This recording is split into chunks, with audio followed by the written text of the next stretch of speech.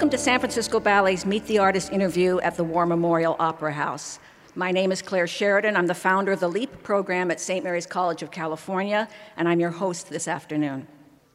It's Sunday, January 29th, 2017, and this is Program 1. Many of these Meet the Artist interviews are available as podcasts on our website at sfballet.org. So with that in mind, I'd also like to welcome our online listeners. The list of ballets in which my guest today has performed in this theater is long and impressive.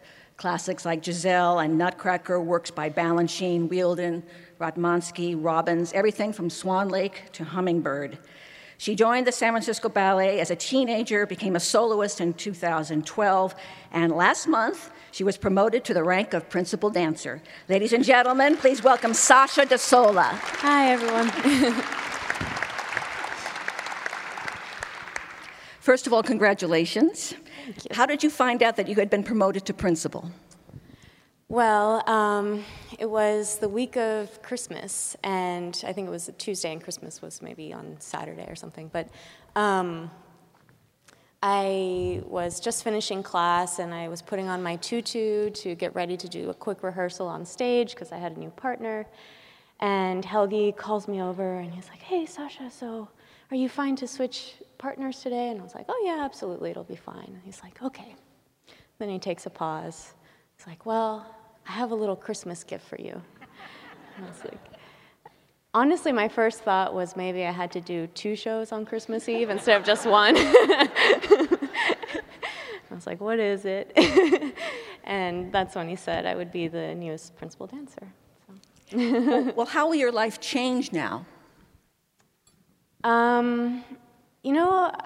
I don't know. I think at least this season I'm primarily still dancing the same things that I was originally going to dance. I do have to say it's really wonderful to feel the recognition. And I feel maybe a little bit more confident and able to play with roles in new ways and explore my dancing in that way. So. I read one interview online where you said about ballet, "I just knew that's what I wanted to do since I was 10 years old. So I went to a boarding school in Washington, D.C., the Kirov Academy, and then when I was 17, I got my job with the San Francisco Ballet." Now, you were on your own from such a young age as a student and a professional. What kind of support system did you create for yourself? Well, I'm very, very grateful to have an incredible family that has supported me throughout my life. But on top of that, I think I've found really wonderful people, friends, dancers, everything. They truly understand what it's like to be a dancer. Nobody quite understands like another dancer, I think. And so I've been very, very lucky in that sense to find incredible human beings that I can kind of share this journey with. Where do your parents live? They actually live here now in the Bay Area. So yeah, they were in Florida, and when I was at the boarding school, they stayed in Florida, and after a couple years that I was here, they moved out, and it was amazing. So now I have them nearby, which is great. In your training, were you always a talented and confident kid, or was there an awkward period? Oh, yeah, there was totally an awkward period. Well, I started off mainly just taking general dance classes, so jazz, tap, and some ballet. And I think the challenge of ballet was always very appealing to me. And when I was 10, I was at this point where I said, okay, I really want to be a tap dancer. And I was taking ballet, and they were going to put me on point, and my teacher said, no, you have to quit tap if you want to go on point. Because tap, you have to have loose ankles, and obviously for point shoes, you have to be very strong. So it was at that point where I said, okay, let's see what happens with with this challenge. And it was a little tough at first, I'm not going to lie, but I think... What was difficult for you? Oh, gosh, everything. I think at first I didn't have the musculature to help create lines that we need to create as dancers, so hyperextended knees, arched feet, that didn't come completely naturally to me, so I worked very hard on that. I think I was always naturally coordinated. That was something that was easier for me, I guess, but I think developing the technique was actually quite difficult. So at this point in your life as a dancer, what's important to you? I think I always say it's important to be balanced as an artist, as a human being. I think it shows on stage if you're, I don't know, I think in order to give fully to a role, you have to find something within yourself that you can give to it. And I think by living, having your life experience ejected into that role, it brings something unique and special to it. So that's something that's important to me. And what dancer or choreographer from the past would you like to have dinner with? I didn't say present because I don't want to put you in a spot, but from the past. Have dinner with? Oh gosh, that's really hard. I've always been, gosh, I don't know if I want to have dinner with him, but I am curious. I'm curious to know what it was like to work with Jerome Robbins. I really love his ballets. I think they're absolutely beautiful. And still today, the Robbins Trust that sets it, they're very specific about the type of dancer that does each and every role, and I find that really interesting. And what Robbins ballets have you performed in? I've done In the Night and Dances at a Gathering. West Side Story. West Side Story Suite, yes. I think that's it. If you're just joining us, I'm talking with principal dancer Sasha De Sola, and in a short while we'll be able to take some questions from the audience, so you can be thinking about those. Now, the 8 San Francisco ballet programs that are being presented this season are named. For example, Program 2 is called Modern Masters. Program 5 is called Contemporary Voices. And today's program is called The Joy of Dance. And this might be difficult to put into words, Sasha, but can you talk about the joy that you feel when you dance? Wow. I think for me, dance just is my joy in life. I think when I was young, that's what drew me so much to it. Being on stage, it's such a freeing experience. I feel most like myself. I'm truly in the moment, which is a very special and rare thing. And I feel very fortunate to be able to experience that. And so that's my joy in dance. And regardless of what I'm dancing, it's easy to find that, which I feel very fortunate.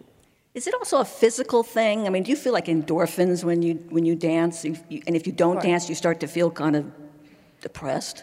Yeah, absolutely. Yeah, the physicality of it definitely plays into it. Even the adrenaline before a curtain goes up or something, and then afterwards the kind of calm that happens. That definitely plays into it, and yeah, I don't know. Would you dance if you couldn't perform? I mean, would you take class? Would you go through all the physical rigors of dance without being able to share it? That's a great question. I think I would. For me, one of my favorite things is being able to share it. So I don't know for sure, but I do like the physicality of it. I've actually really learned to like that aspect of it. I didn't always love it. And like I kind of mentioned earlier, the rigors, the challenge of dance is always appealing. So just on those levels, I think I would still dance. Sometimes, you go into a dance studio and you'll see a bunch of older dancers, like in their 50s and 60s, even at the bar. And you think, why on earth are you there? But it's actually, I still creak through a bar. I can't do the center anymore. But it's like going to church or something. It's a chance to just sort of meditate and kind of check in and do something that you know. And it's kind of addictive that way in a good way. You become so in tune with your body as well. You kind of, like you said, it's meditative. And yeah, I totally agree. Well, now to the dark side, nightmares. Most of us here have had the one where you show up at work and you realize you forgot to put your pants on, or you have a test and you realize you forgot to study. But I was wondering, are there nightmares that you have about dance, or that dancers generally have about their career, real nightmares? Oh, sure, yeah. I have dance nightmares all the time. But I have one recurring one, which I think is really funny because, well, anyway. So I started having this one so when I was in the Corps, I danced mirlitons, which they're wearing the blue tights with the blue shoes and the ribbon. In Nutcracker. In Nutcracker. And so once I was promoted, I kind of stopped dancing that, but all of a sudden I started having these recurring nightmares that I was in my dressing room and I heard the beginning of the music and I'm looking for my blue tights and I can't find my blue tights anywhere. And I finally find my blue tights and then I only see my pink shoes and I'm like, oh no, this can never work. And then I finally find my blue shoes and they paint the shoes, and when they paint them, they kind of shrink. This is real, and but in my dream, they really shrink, and so I'm trying to shove my foot in the shoes, and they don't go in, and the music's going, and yeah. That's similar to the other one I often hear, is you hear your musical cue, but you're in the wrong part of the theater, and you're running to try and find the stage, and you can't find the stage, and you wake up in a cold sweat. And anyway, we'll have to analyze all this later. Let's get to today's program. Hafner Symphony is first on the agenda today. You performed the female lead role in this ballet on Friday night. How did it go? It was enjoyable. Yeah, I had a good time. Now, can you tell us how you prepared yourself for this role physically and mentally? Yeah, Hafner is a ballet steeped in classicism, so I think for me, it was very important to make sure I was back to the basics, having all the technique. But on top of that, the beautiful score, Mozart, has this beautiful lyrical quality, and I wanted to bring that with my upper body. And so that was kind of the approach I took to performing that. By contrast, the night before and the night after, I was dancing William Forsythe's Pop Hearts, which is very, very contemporary. So I kind of have to compartmentalize each day and, reset, basically. It's Hafner Symphony is the one ballet this afternoon where you'll see tutus. How does wearing a tutu affect one's dancing versus just wearing a leotard or a skirt like you would see today in The Countenance of Kings? There is a more constricting aspect to a tutu, and I also feel that it almost highlights the legs more than just a leotard, even though a leotard is just much more fitting. But I think the moment you put on a tutu, you think, okay, pull up, turn out, all of those. The partnering is different, too. Right? It is. It absolutely is. It kind of holds your body together, the bodice, and so the partnering, depending on where the tutu sits on your hips, might have to be higher or lower based on that, or there are little things depending on how the costume is fitting you that your partner might have to adjust to, which sometimes is a challenge. Can you talk a little bit about The Countenance of Kings? You've seen it. Do you dance in that? I don't dance in that. Yeah, it's a great ballet. It's very energetic and fun, and I think it's the way I perceive it is it's infused with youth. Which I think is really fun to see on this stage. It's such a nice change between the three ballets. There's such a big variation between them. So. Well, then let's talk about Fragile Vessels. San Francisco Ballet is known for presenting new works. This season alone, there are 4 world premieres, including today's second ballet, Fragile Vessels. Now, you've seen it. How would you describe it? It's definitely contemporary in nature, and it is set to this beautiful, emotional Rachmaninoff score, and it has a huge cast of dancers, so for the audience it's great, so you can see a ton of dancers on stage. But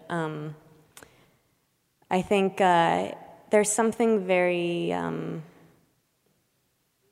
human about it. It's, for example, classical dance sometimes can seem not so human or directly relatable, and then there's something more grounded and earthy about Fragile Vessels.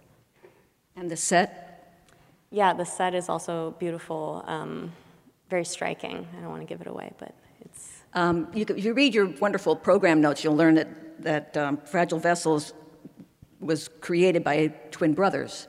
The choreographer and Otto did these sets. So you can learn a little bit about the two of those brothers working together to create that ballet. Now, how do you spend your time when you're not dancing? Outdoors, usually, if I can. There's something really centering about spending time outdoors. So I love to go on hikes. I have a dog that I'm obsessed with, so we just go on hikes all the time.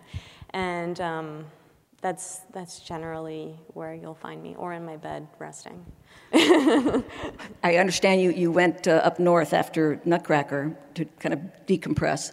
I did. I went to Crater Lake, and there were 9 feet of snow. And I tried to do a 1-mile hike with like a 3,000-foot elevation change with no snowshoes, and that didn't really work. I tried. You used your point shoes. I was in my point shoes the whole time. No. Now you've completed most of the requirements for your Bachelor of Arts degree. You're working on that at St. Mary's College. And do you have any thoughts about how you want to use this degree in the future?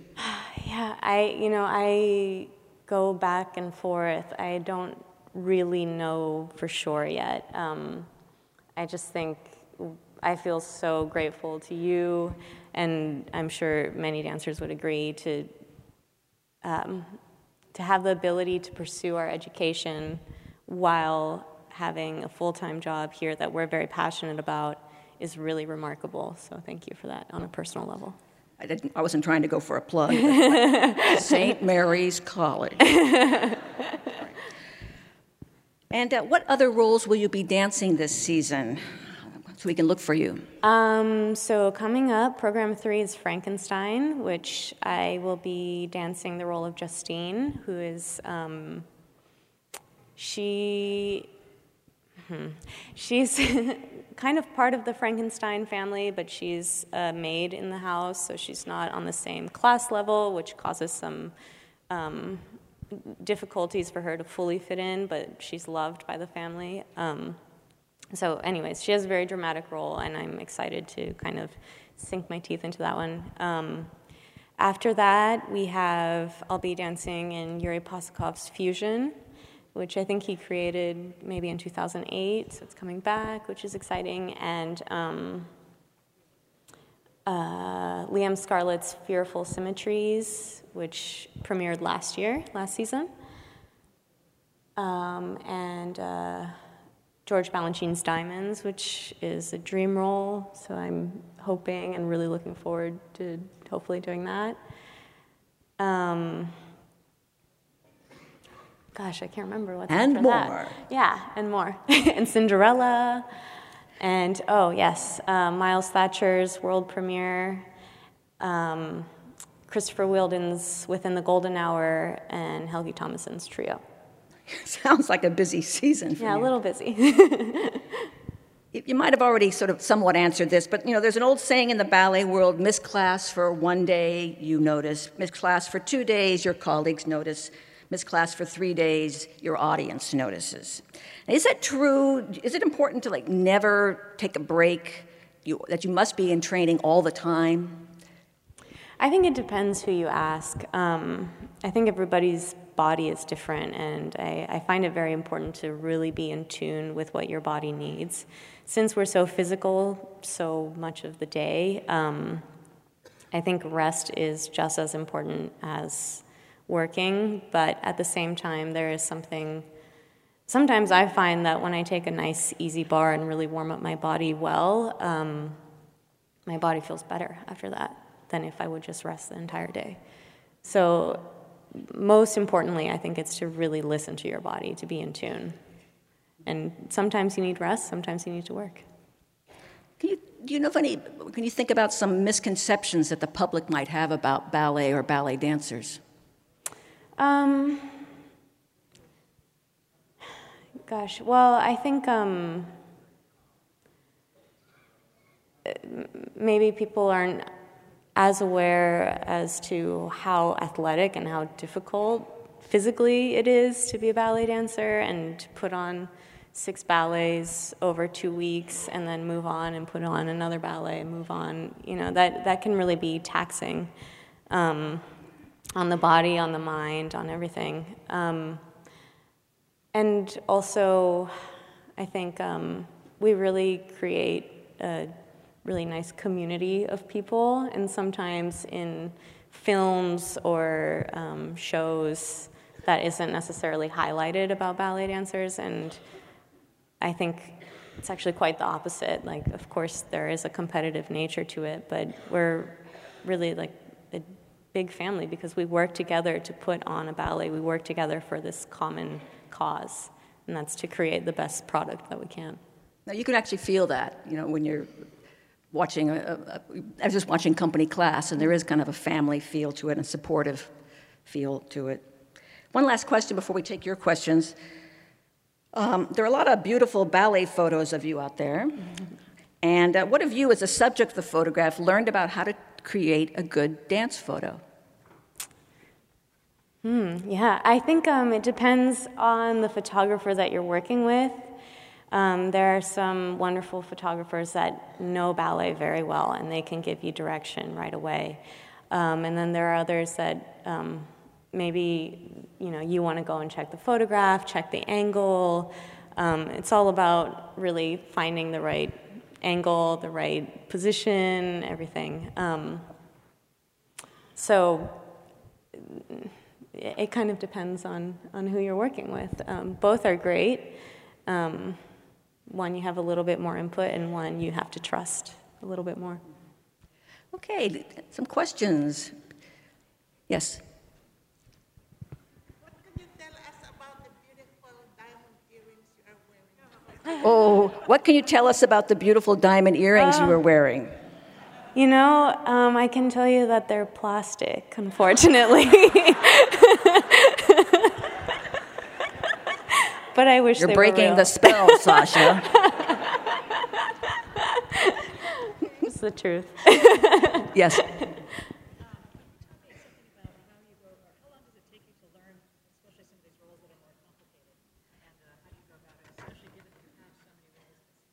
How long does it take to learn a especially complicated role? It really depends. I think if a ballet is set already, it's slightly easier for me personally to learn a ballet because you know what you're aiming for, there's a clear musicality, there's something is prepared and set. But if a role is being created, it can take a little longer because it's constantly changing, constantly shifting. You have to be aware of all the latest changes. So, I mean, I've learned a role in an hour, and I've also learned a role in a matter of weeks. So I think it's also depends when the performance is, because if the performance is that night and you have to dance, you got to learn it. The more contemporary pieces seems like it would be much more difficult to learn because the movements, it isn't, in classical dance, there's a name for each step, and you can kind of almost sing it to yourself. Mm-hmm. But when you're doing some really complicated choreography, it seems to be more difficult. Sure. Yeah, I think so.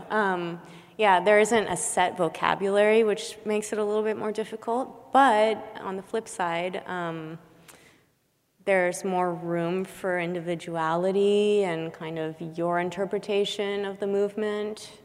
So there's kind of two sides to that coin. Another question. Yes, sir. When you decided you wanted to do ballet, did that come about organically, or was it an aha moment saying, that's what I want to do? When you decided you wanted to do ballet, did that happen organically, or was it a process? I mean, or was it an aha moment?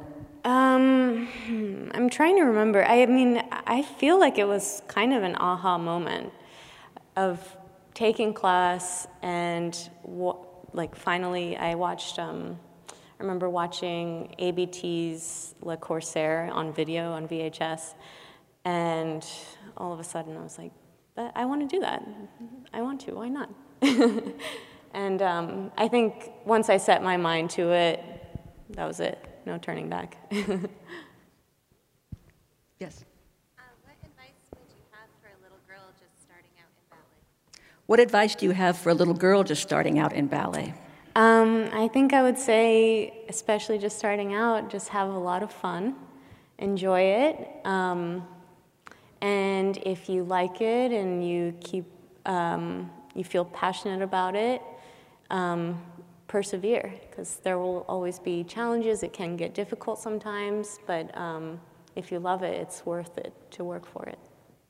And even if you don't become a professional, the training is valuable, correct? Yeah, absolutely. I think, yeah, I mean, there's so many things you can gain from it. Simply discipline, basic coordination, body awareness, even, you know, like anatomy, understanding your own body. So there's a lot of positive aspects. Yes. Going back to the learning of a part, is there still a notation like Lava notation to keep it fairly constant over the years, the decades and whatnot? When you're learning a new part, do they use a dance notation system that folks, there are several that exist where people can actually write down dances like people write down music. Is that still used, or are there other methods?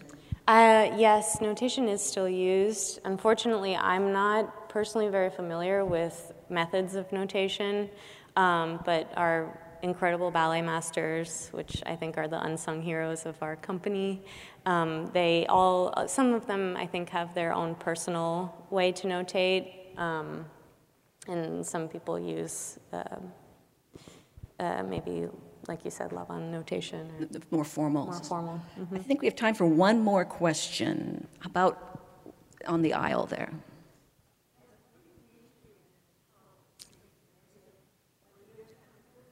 What are you majoring in college at St. Mary's, and when do you have time to go to class? So with the LEAP program, we get credit for ballet and performance and everything. So we get a Bachelor of the Arts in Performing Arts. And we go to class on Sunday nights from 6 to 10 p.m. In a hotel room. Yeah. That's the best way. They don't have time to commute. So you just have to bring the classes and the teachers to them.